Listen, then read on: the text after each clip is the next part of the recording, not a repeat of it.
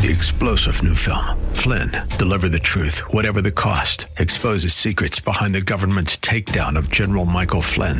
Flynn knew what the intel world had been up to. He ordered the first audit of the use of contractors. This set off alarm bells. He told the truth. He was the most dangerous person for Donald Trump to hire. They had to get rid of Flynn. Flynn, deliver the truth, whatever the cost. Available now. Watch it today. Go to salemnow.com. salemnow.com. All right, let's get it on. We're back for the second hour, the special edition of the Restaurant Show, a holiday edition. If you're just now joining me, check out the podcast. I have got Mike McGrath, John Michael McGrath, naval aviator, shot down over North Vietnam. This is the 30th year in a row that I've had him. He wrote a book called Prisoner of War, 6 Years in Hanoi. We've got George Coleclaw, Colonel, Infantry, Army, retired. He's joining us. We've got Nelson DeMille, one of my favorite authors. And by the way, Mike McGrath, you said that your wife Marlene loves to read Nelson DeMille books. And we've also got Jack Billups. Jack Billups was a grunt in that means a light weapons infantryman in the 1st Cavalry Division in Vietnam. And he has 2 books out called My Vietnam, A Gift to My Daughter, and a book about Christians' walk, Christians' faith. It's a modern day adaptation of John Bunyan's 1678 book, Pilgrim's Progress. You know what, Coleclaw? I'm wondering, I've even got 2 dining guides that sold out here in Colorado Springs. Where's your book? What happened to you? Why don't you have a book out? I'm too busy reading the good books by Jack, and I'm gonna go find Mike's and Nelson's book also this afternoon. But I know it's not for me to ask questions, but Mike, did you know a guy named Dick Havacan who was in the Naval Academy about the same time you were? I think. What was that name again? Richard Havacan. No, I didn't know him. But I will tell you. His call sign was Ramp because he kept hitting the ramp. I got to tell you, though, Nelson DeMille, you have a friend who has since passed away that, Mike, you were in prison with in Vietnam, Jerry Coffey. Nelson, how do you know Jerry Coffey? Oh, we were looking for a speaker once, and I can't remember what the organization was, but somebody recommended Jerry Coffey, who wrote, I believe it was called Hanoi Moon. Do you guys, Mike, do you know him?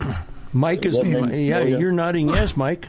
Well, Jerry is a good friend of mine. He recently passed away. Just as an aside, you might not know, he's the pilot that flew over Cuba in 1961 and photographed the Soviet missiles, and that his photographs were presented to Kennedy as proof that the Soviets were there. So Jerry Coffey was that pilot. Yeah, he's a great guy. He's really a great guy. I think he lived out in Hawaii most of the time. Yeah. So, and I'm on, the East Coast, so we didn't get a chance to see each other much, but we kept in touch over the years, and he was quite an inspirational speaker. We got to take a break. That's the we're done with the opening segment, but we're going to come back. Let me just give you some numbers, folks. We are a country of 325. Nobody knows how many people are in this country. There's 20 million veterans. 7 million served during the Vietnam conflict. 2.7 million served in country. And, of course, 58,000 of them didn't return. And I've got 4 that were in country. Mike, George, Nelson, and Jack, and we're going to take a break. We're playing Christmas carols for our Christmas edition. Maybe we're going to talk to Mike McGrath about what happens when you try to sing Christmas carols in the Hanoi Hilton. We'll do that when we come back on The Restaurant Show.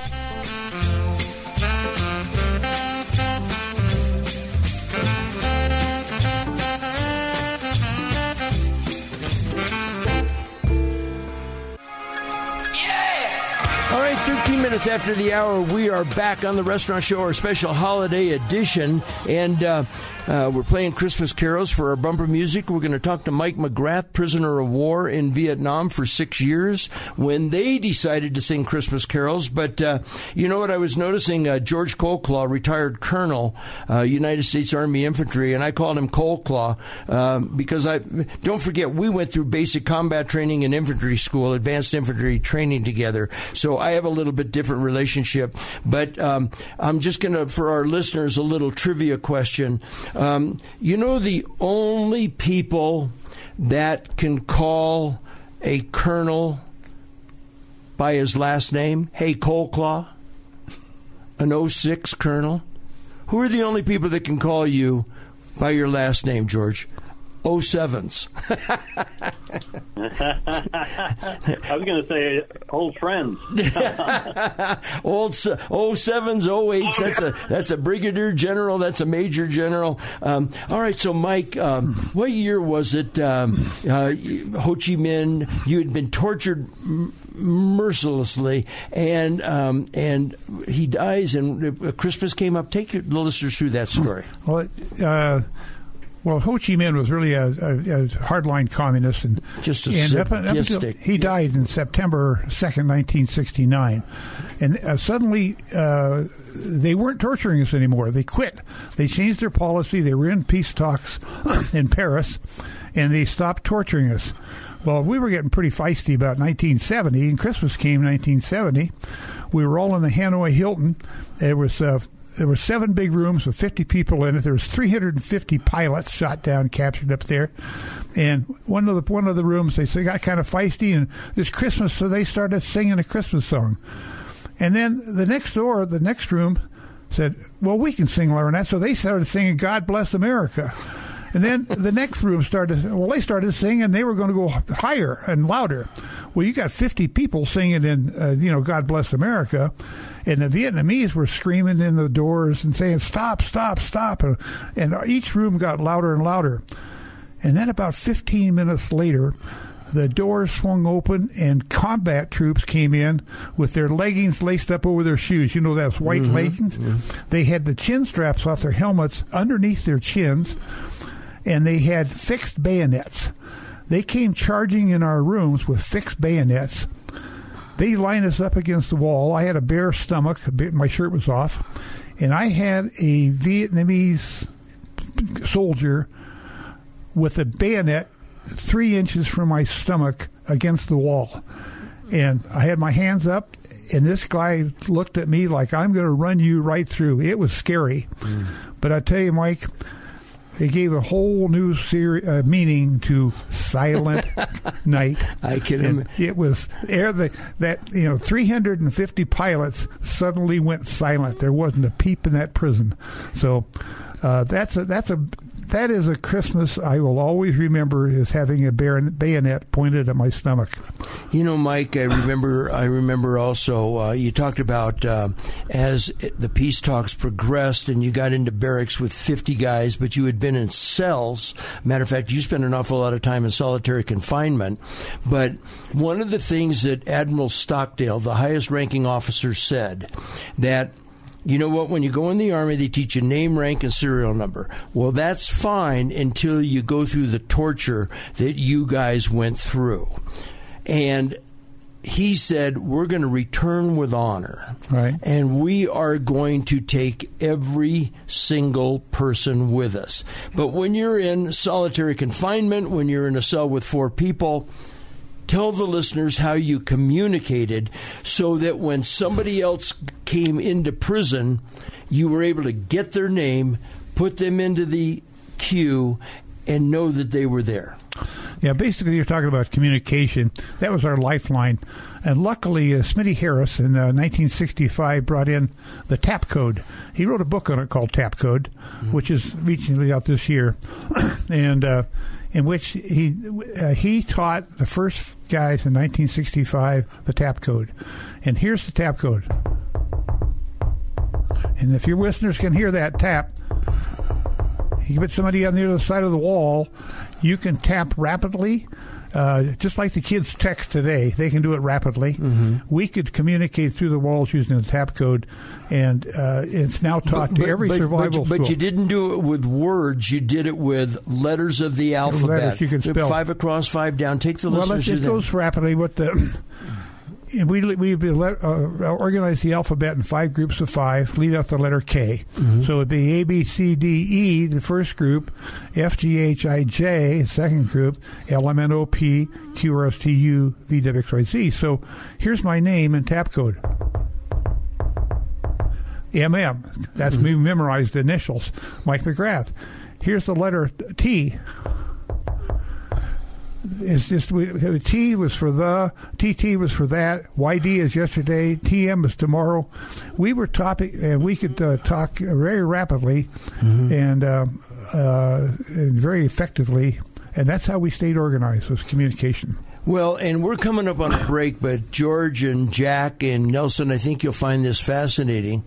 Admiral Stockdale said that we are going to memorize every single person in alphabetical order in the Hanoi Hilton, so that to this day, Mike McGrath.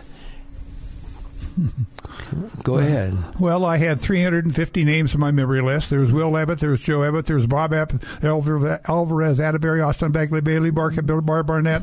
I could run through 35 groups of 10, 350 total names. I would do that maybe 10 times a day.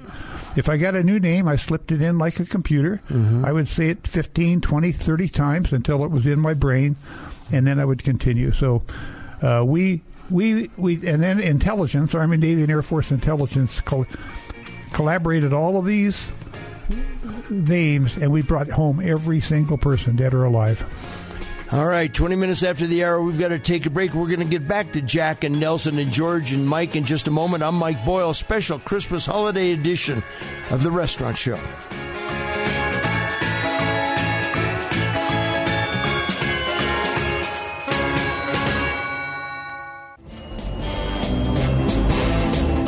All right, 24 minutes after the hour, we are back on a special edition of The Restaurant Show.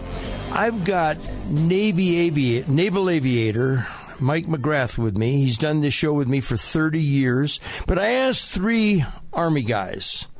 Nelson DeMille, famous author. George Coleclaw, retired colonel. And Jack Billups, who was a grunt in Vietnam, to join me for the show. And Mike, during that break, you were saying that for your 6 years in captivity, these guys might have been lucky. What might they have had in common with you? Well, your three guests, George, Nelson, and Jack, you don't know it, but you might have been my roommates, because all of the Army guys captured, lucky enough to live through capture in South Vietnam, they were all brought up to Hanoi.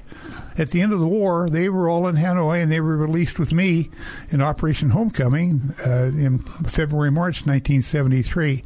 So it was the Vietnamese quickly moved people out of any camp that we could capture. Well, and that goes back to an Army raid that they tried to conduct. Right, a couple of them. They were very unsuccessful. Only one person was rescued out of the camp, and he was shot. They shot him in the head before they evacuated the camp. He made it back to Washington, to Walter Reed Hospital, and he died. Another one that was famous was Nick Rowe. Now, he wrote a book called 5 Years to Freedom. He's lucky he got out of South Vietnam. Floyd Thompson was captured. He was the longest held POW in our history, even more than Alvarez. He was up there with us.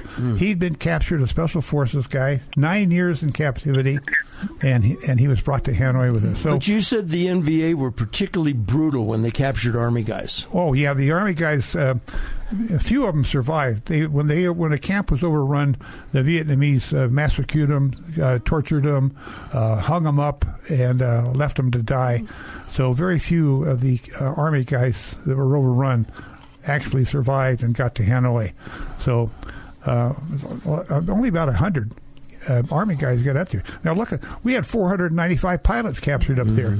So most of the POWs in the Vietnam War, the survivors, were Army, Navy, and Air Force pilots. Nelson, when you got home from Vietnam, you told us about your Christmas. You told us about the Tet Offensive.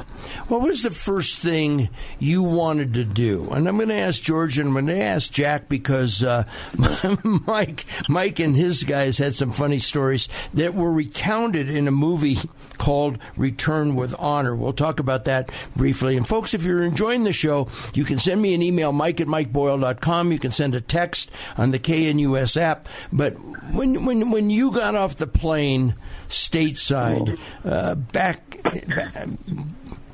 what was the first thing that you wanted to do? Did you want a pizza? Did you want to see your girlfriend? What did you want to do, Nelson? All of the above. Well, I got off. I had a war trophy with an SK-44, a bolt-action rifle, and I had that slung over my shoulder with the proper papers around the barrel. So, here I am with my khakis walking through JFK with this. But it was not a good reception, and I think everybody can tell you that. Even if I didn't have the rifle, it was not going to be a good reception. The stewardess looked at me funny. I remember that. It was like there was nobody saying, "Hey guys, welcome home," or anything like that. So right away you got off on a bad start. My brother, who was an artillery guy, met me at the airport, and he took me home. And and that was the thing. I already wrote to my mother. I said, meatballs and spaghetti, a bottle of red wine. That's all I got to say. And my girlfriend was there. She was there. And it's very mixed. It's like re-entering Earth from outer space. The first thing I noticed was that everybody had long sideburns. It was kind of jarring. And also there were so many colors. This is after living in a world with, olive drab and khaki. All of a sudden, there's colors splash all over the place. Very disorienting.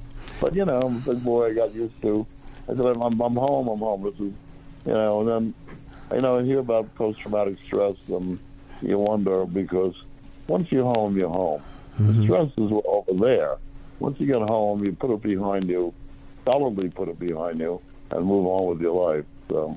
Well, and it's interesting because, Mike, I know that, when you got off the plane in the Philippines in 1973 after your release, they had the shrinks there and all of that type of stuff, and you basically said, I want a pizza and a hot dog. All right, so, George, when you got back, what was the first thing? And, boy, I'll tell you what, Nelson, walking through Kennedy Airport with a rifle, those were the good old days, Now, you probably couldn't get away with that now. But at any rate, George, what did you want to do when you got back?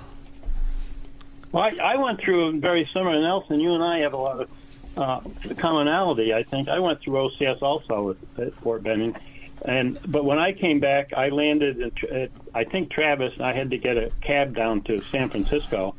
And I was walking through the airport with an SKS rifle. I mean, can you imagine that today? Walking, and I remember going up to the counter, and no one really bothered me. I mean, I was in Class A uniforms. I walked up to the counter. I got a ticket, to fly to, I think, what is now JFK.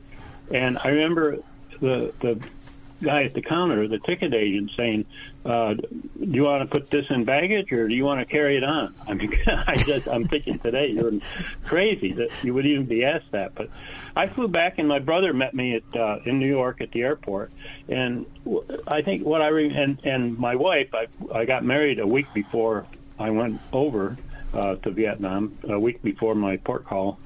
And my brother and wife met me at the airport and drove me 2.5 hours up to where we lived in New York.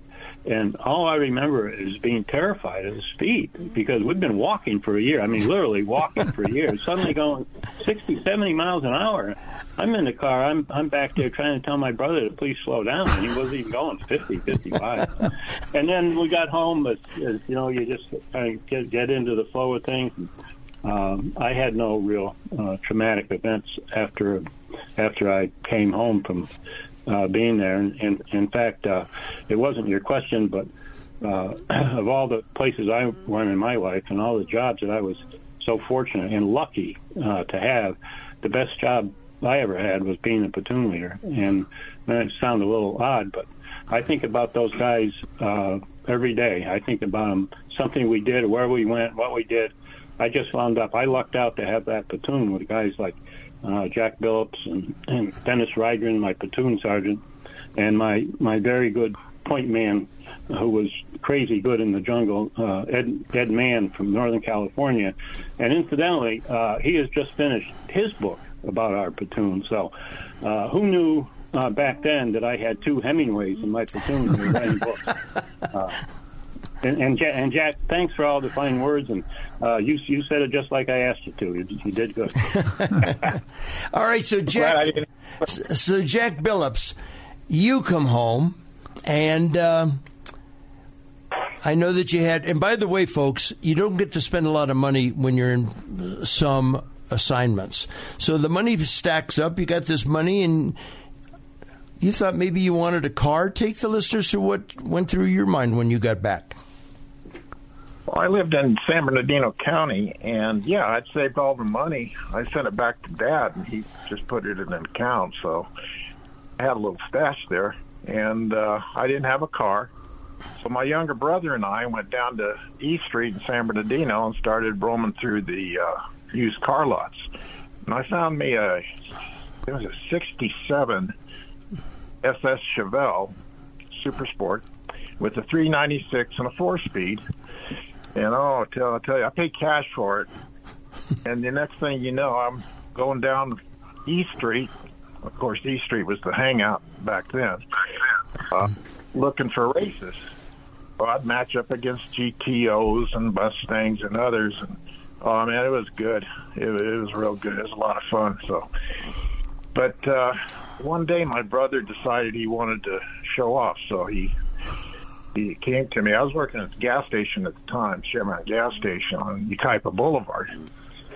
So he came over with his friend and said, hey, can I take your car out for a drive? I want to show it to my friend. So I said, yeah, Danny, but, take it easy, man. So anyway, he gets in the car with his friend, and about 10 minutes later, comes back in, gas station with the front all chewed up and steam coming out of the front. So I went over there and I actually ran over there. What the heck did you do? Said, well, there were some girls passing by on the other side of the road, and we looked at them. We had the music on, and we looked at them, and I turned around, and there was a car in front of me. So all the money you saved in Vietnam to get this beautiful car to impress the ladies, and your brother, bless his heart, wrecked it. All right, we've got to take a break. I'm Mike Boyle, special Christmas edition of the Restaurant Show. If you'd like to send me an email, it's mike@mikeboyle.com. If you want to send a text, it's KNUS app. But whether or not I get to them will be entirely determined by my interesting guest. We'll be right back on the Restaurant Show.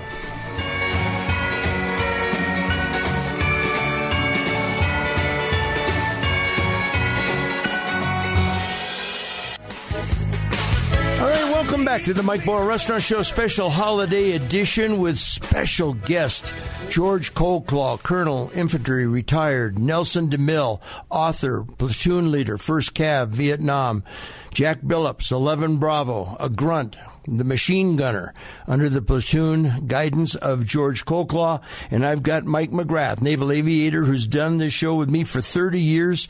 George, don't I remember that you go out to high schools and talk a little bit about the military service and the Vietnam experience? Don't I recall that? I do. I go to the local high school and I talk to the second semester juniors, and when they hit their section on Vietnam and in those times. Well, I'm going to tell you something, and Nelson, I wouldn't be surprised if you did it. Jack, I know you get out and speak quite often. Mike, you were featured in a movie when the prisoners were being tortured so mercilessly in the Hanoi Hilton. Admiral Stockdale said, we are going to return with honor. And so the Air Force Academy class of 65, which lost more pilots shot down over Vietnam than any class in Air Force Academy history, decided that they would like to make a movie honoring the aviators that were prisoners of war. And so they wanted to make a movie called Return with Honor. Having a little trouble getting funding somewhere along the line, and for this reason I will have a tremendous amount of respect for Tom Hanks forever. They got a hold of Tom Hanks, and Tom Hanks obviously has some pretty good connections in Hollywood, and he was responsible for helping getting the funding and getting the movie made. Mike McGrath, talk about, I was privileged to be at the premiere of it, and I remember taking a date, and we were at a food reception, then we moved across the street to the theater. And when the movie was over, I will tell you this, it's a powerful movie, George. My date could not stop bawling. Take the listeners through the movie, Mike, because it's very, very well done. Well, like you said, the class of 65 at the Air Force Academy and the Alumni Association at the Air Force Academy sponsored this movie. And what we did, I was part of it, and I was involved with them because I live right down there. We took about 15 pilots, and they did personal interviews, and they did a good job. It was done by the American Film Foundation, Terry Sanders and Frida Mock, who are Academy Award recipients for their movie.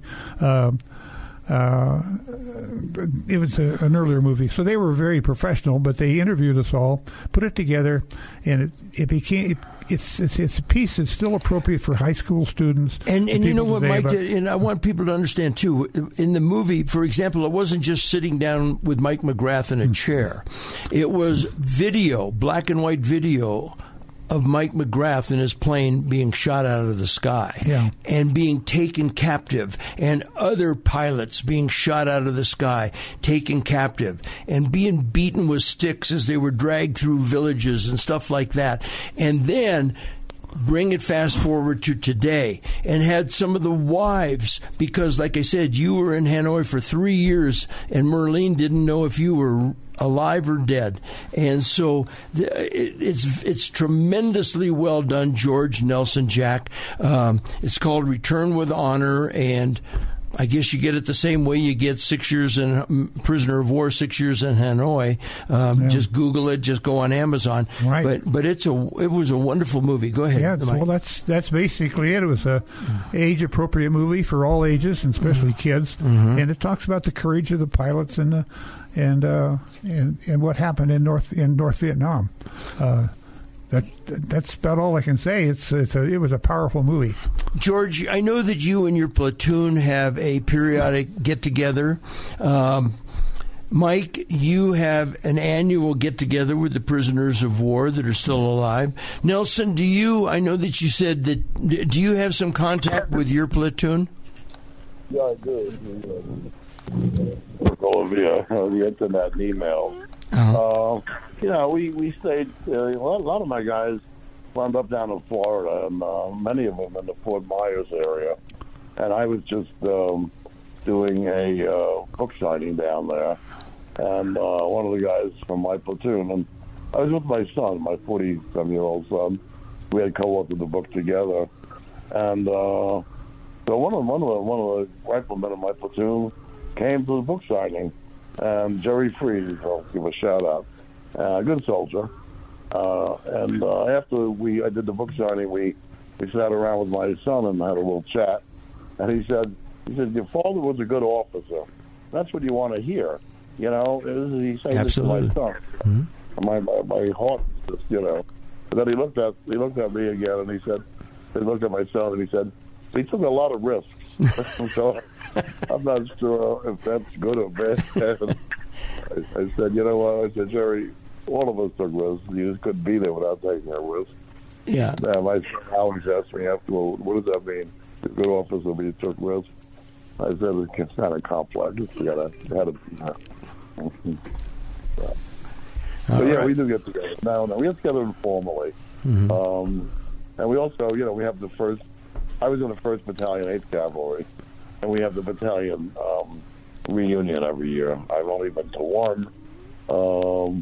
And, the ranks are thinning, as you guys all know. Is that, ranks are thinning. And, so maybe the next one I will go to, because we don't know how many more they're going to pay. Well, and I know that George and Jack, you said that, is that every year you get together, there's a few less. And Mike McGrath, you just had the 50th reunion of the POWs. And when you got out in 1973, Richard Nixon welcomed you to the White House. one of the few groups that has ever been invited to the Nixon White House. And when you had your 50th anniversary, where did you have that? We went to the Nixon Library. San Clemente, California. Not San Clemente, and I think it's Anaheim. It's right across from Disneyland. Oh, or Yorba Linda. Yeah, Yorba Linda. And that was just this last May. Uh-huh. And the White House there, or the museum, replicated the dinner that they had for us 50 years to the day at the White House. We had 1,000 people for a sit-down dinner at the White House, all the POWs and their wives. That's 600 POWs plus wives. Went to the White House for dinner in 1973. We had John Wayne and Sammy Davis Jr. and all the famous movie stars were there, and it was wonderful. Well, here we are 50 years later in tuxedos and medals and miniature medals, and we had the replica dinner at the Nixon Library in San Clemente this past May, and it was wonderful. And Mike, let's talk about the wonderful dinner and tuxedos and all of that. How about when you landed in the Philippines and you've been released, and all of the brass, all of the geniuses, all of the people said, we're going to feed these guys mush because your diet.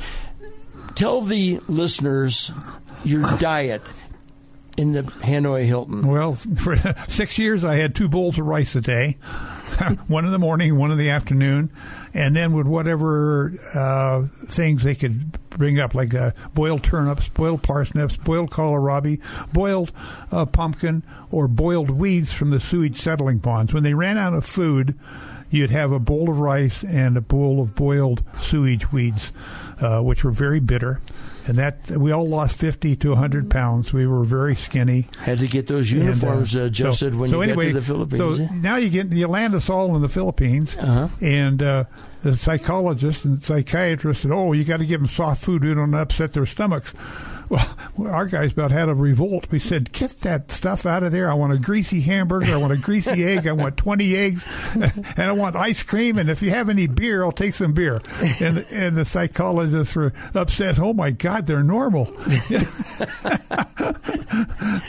So we did, the soft pablum stuff for our stomachs didn't ever happen. That didn't resonate so didn't go well. over well. I got a kick out of it, and you'll see this if you watch Return with Honor, listeners, and Jack Nelson and George. One guy got out and he said, "I want a dozen eggs," and they cooked him up a dozen eggs, and they said, "What else do you want?" And he said, "I want 7 more." And I'll never forget that, because he didn't want 6 more. He didn't want 10 more. He wanted 7 more. Apparently, his egg-eating capacity was 19 eggs. Yeah. Well, we never saw an egg. That's why we never saw ice cream. We never saw anything except rice and boiled vegetables. Well, we're going to take our final break, and when we come back, by the way, I'm going to have Mike recite the speech that Jerry Denton gave, very short, very brief, when they landed on the tarmac in the Philippines. And Mike, you refer to that as the Gettysburg Address.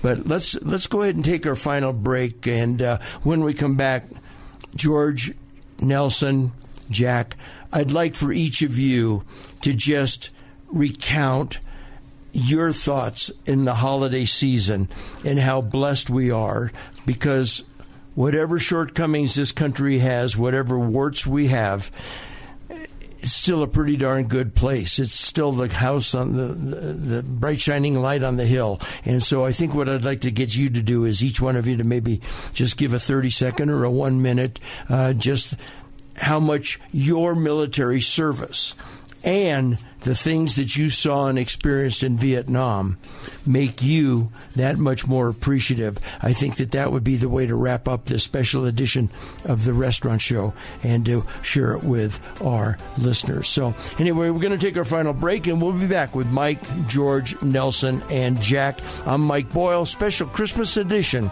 of the Restaurant Show. We'll be back to wrap it up.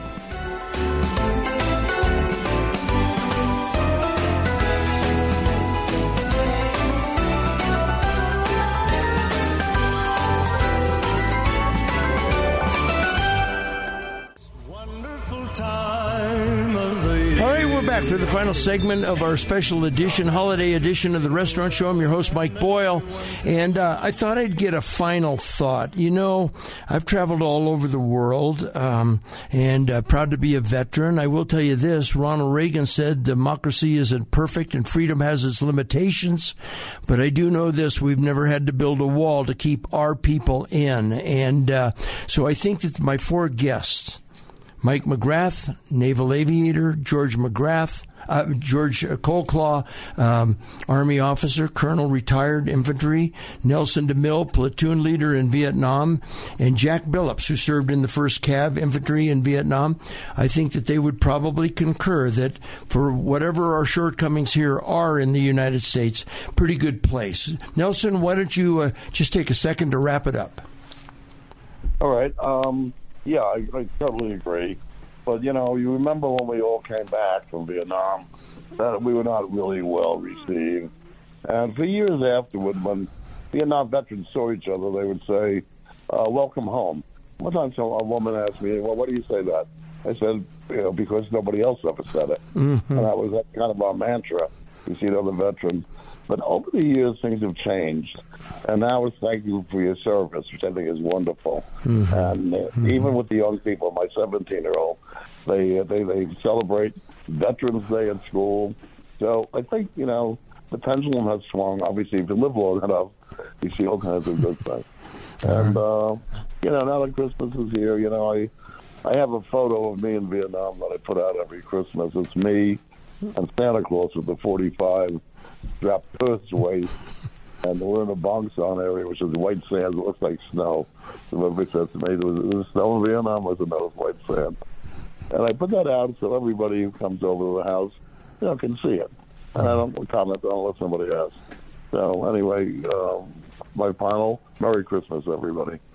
Thank you so much, Jack Billups. A final word, please. Well, Vietnam changed my perspective in life as a 19-year-old. I came back and everything had changed. So I am grateful. I am extremely grateful. The glass is half full in my life, and I see nothing but blessings around me. So all I can say is I am grateful to be in this country. I love the United States of America, and I love my brothers and sisters. And as far as our reception coming home, things have changed. Yes, it was sort of raw back then when there was no reception at all except from your family. But now, if anybody knows you're a veteran, especially a Vietnam veteran, they thank you for your service. And, you know, I had a funny moment when one guy came up to me and he said, thank you for your service. I had people recognize me from the book and speaking engagements. He said, thank you for your service. And I go, my pleasure, which caused him to crack up a little bit. Yeah. Jack, thank you so much. I got to get George in. I got to get Mike's Gettysburg Address in. We're running out of time. George Coleclaw, a final word, if you would. Thanks, buddy, for having me on. Your listeners that don't know, Mike and I, as he said before, were in basic and AIT, and he tried twice to get with our platoon in Vietnam, but we couldn't get him away from his finance assignments. Mike and Nelson, it's been a great listening to your story, and I'm going to go out book shopping this afternoon. And Mike, I just love listening to your stories. I just can't imagine going through that. So that's it, guys. Great attitude here about everything. I've been lucky. I think we've been lucky. Merry Christmas. All right. And Mike McGrath, when you got out, you're standing on the tarmac, and Jerry Denton, who went on to be a senator from Alabama, was chosen to speak. Yeah, this kind of sums it up. Jerry Denton, the second guy shot down, he was the guy that blinked out torture that you've all seen on the television. Brave guy, but he stepped off with Everett Alvarez out of the plane, first time in 8 years as a POW. And Admiral Geiler says, Jerry, do you have something you'd like to say to America? And he said, well, thank you, Admiral. He said, yeah, I would like to say a few words. He said, we are thankful to the President and our nation for this day. We are proud to have had the opportunity to serve our country in difficult times. God bless America. I mean, everybody was transfixed. 3 lines, kind of like the Gettysburg Address, written on the back of an envelope. It expressed the feeling of every POW that we're proud to have served our country. Listeners, that's going to wrap up this special edition. I cannot thank Mike McGrath, George Colclaw, Nelson DeMille, Jack Billups enough for sharing these thoughts and these times with us. And I'll tell you what, I'm humbled to be sitting here with these four gentlemen. And I will say this, just like Nelson said, I wish you nothing but a Merry, Merry Christmas. Yeah, on the Mike Boyle Restaurant Show, we keep Christ in Christmas. We say Merry Christmas.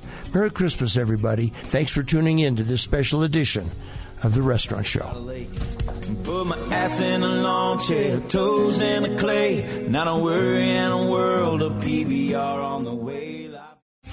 3-star General Michael J. Flynn, head of the Pentagon Intelligence Agency, knew all the government's dirty secrets. He was one of the most respected generals in the military. Flynn knew what the intel world had been up to. He understood its funding. He ordered the first audit of the use of contractors. This set off alarm bells.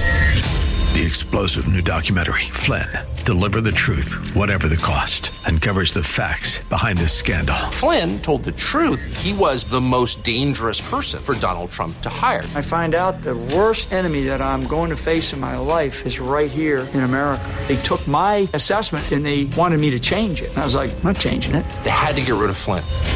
With in-depth interviews, archival footage, and never-before-seen personal records of the man behind the headlines. I just felt like I was drowning. Flynn, Deliver the Truth, Whatever the Cost. Available now. Watch it today. Go to salemnow.com. salemnow.com.